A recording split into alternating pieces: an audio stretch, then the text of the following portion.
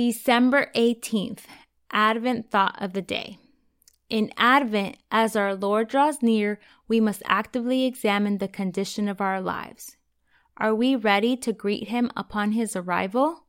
In this way, repentance always lies at the heart of faithful preparation. To repent is to not only feel sorrow over the effect of sin in your heart and life, but it is equally an act of the will, purposefully turning away from sin and death and taking on habits that lead us into places of peace. You can passionately pursue God without falling into the trap of anxious toil or self-assured living. In fact, the incarnation of God is the end of all striving. As we press on to know the Lord, Hosea 6:3, we do so knowing that it is God in Christ Jesus who heals us, raises us up, and makes us whole.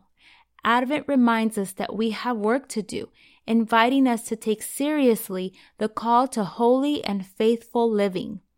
Yet this way of life is not of our making, but is a gift to be received, like spring rain that falls to water the parched earth. And now here's what's going on this week in the North OC. Midweek services, campus has a final study night. Spanish and family ministry are by family groups.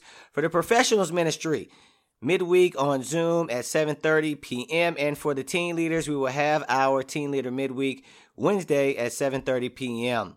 If you have not changed over your online giving, please consider doing that right now. You can go ahead and click on the links on our newsletter or through our app or through our website. Again, we have switched over to a platform that will enable the church to better utilize the resources that we have. We will save money and be able to advance God's kingdom more financially through the offering there. So please make sure to transfer over your online giving. Friday, we have the Youth and Family Nights. That's for all families, preteen up to high school. That'll be on Zoom. Sunday, there will be a preteen junior high class at 9 a.m. As usual, we have our worship services going on.